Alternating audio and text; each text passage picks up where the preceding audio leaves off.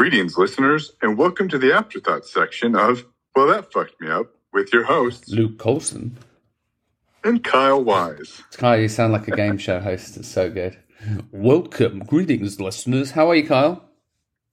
I'm okay, man. How are you? Yeah, it's all right for our listeners. It's the day before Thanksgiving, so when this goes live tomorrow, it's actually going to be Thanksgiving Day. Yeah.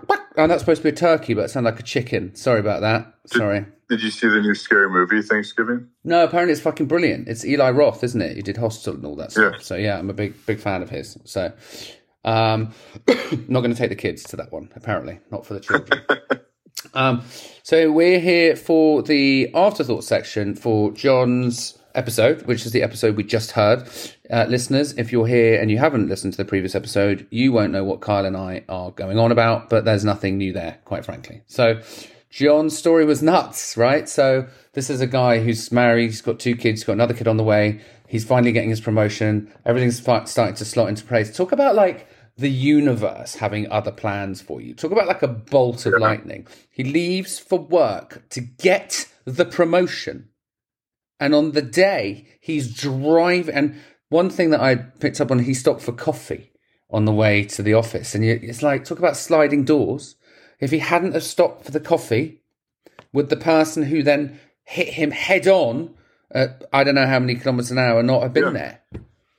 And I wonder, we had a couple of other car wreck stories on here, but that's going to throw you in the loop, right? But then, to add to that, the marriage breaks down, the work breaks down, he can't have a job, his injury is so bad he can't walk for a very long time, he's crawling around the house, he's in pain, the insurance didn't pay out, the court cases left him with no... I mean, what the hell? You ever watch, was it Black Sheep, where Chris Farley's on the top of the mountain and he falls and he goes and then he like stops, he's like holding onto this little branch and he's like, hold tight, little branch, and he keeps going, and I felt like it was like that. You're just like, boom, boom, boom, boom, boom, boom. How do you stay positive after one thing followed by another thing followed by another thing? I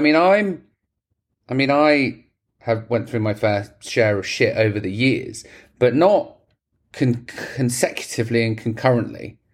And I just think I'm not too sure I would have made it through. I'm not too sure I would have made it through mentally. Yeah. Oof. Right? Singing back times, man. Yeah. Yeah, I know. You and I, when we think back to where we were. We're side by side. Yeah. All of the things all happening at the same time.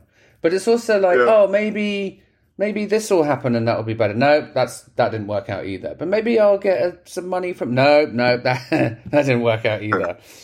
And I just love the whole... Go on. Oh, no, I was going to say, like, do you think he needed to hit that to be like, all right?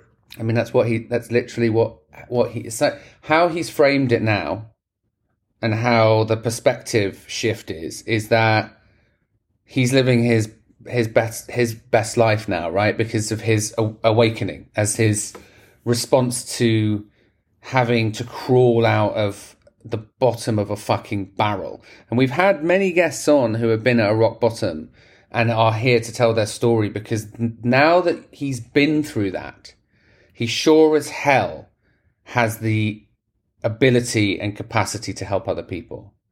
You know, that's right. Because there's one thing that you can say, I'm a motivational coach, but you've never faced adversity.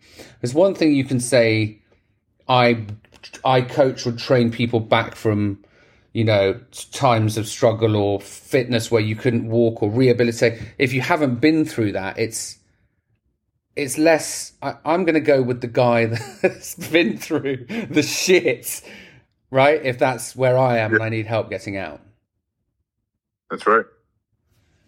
So it's kind of like his resume, instead of like, here's all the amazing things, here's my fitness, and here's what I bench, is like, here's all the shit that I went through. But now look at me. And that's the dude that you want in the foxhole with you. 100%. And we had a good chat. Like, he's got a smile on his face. Like, it's like, I said to him, like, there must have been a time. I mean, I'm just going on what I know. Like, I would have hit the drink hard, right? I would have hit the drugs. I wouldn't have survived that initial year of, crawling around the house with the dark cloud over my head, not being able to move. Because physical pain as well, aside from going through a traumatizing car accident, physical pain. If you're in chronic physical pain for a long time, that honestly can lead you down the darkest path of all. Yeah, and there's no relief, and you're just like...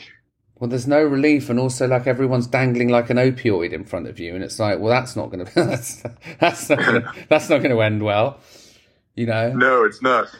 But the fact he figured out pain management, the hot yoga saved his life, and then his own rehabilitation, and now he lives a good life, right? He lives a good life, but also he lives a new, renewed, energized life because of what he went through. It's nuts, that story. It's fucking nuts.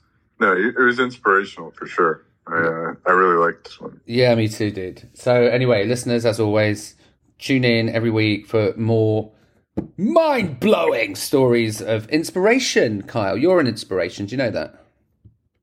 Thanks, man. So are you. Oh, we better leave it there then before we start crying.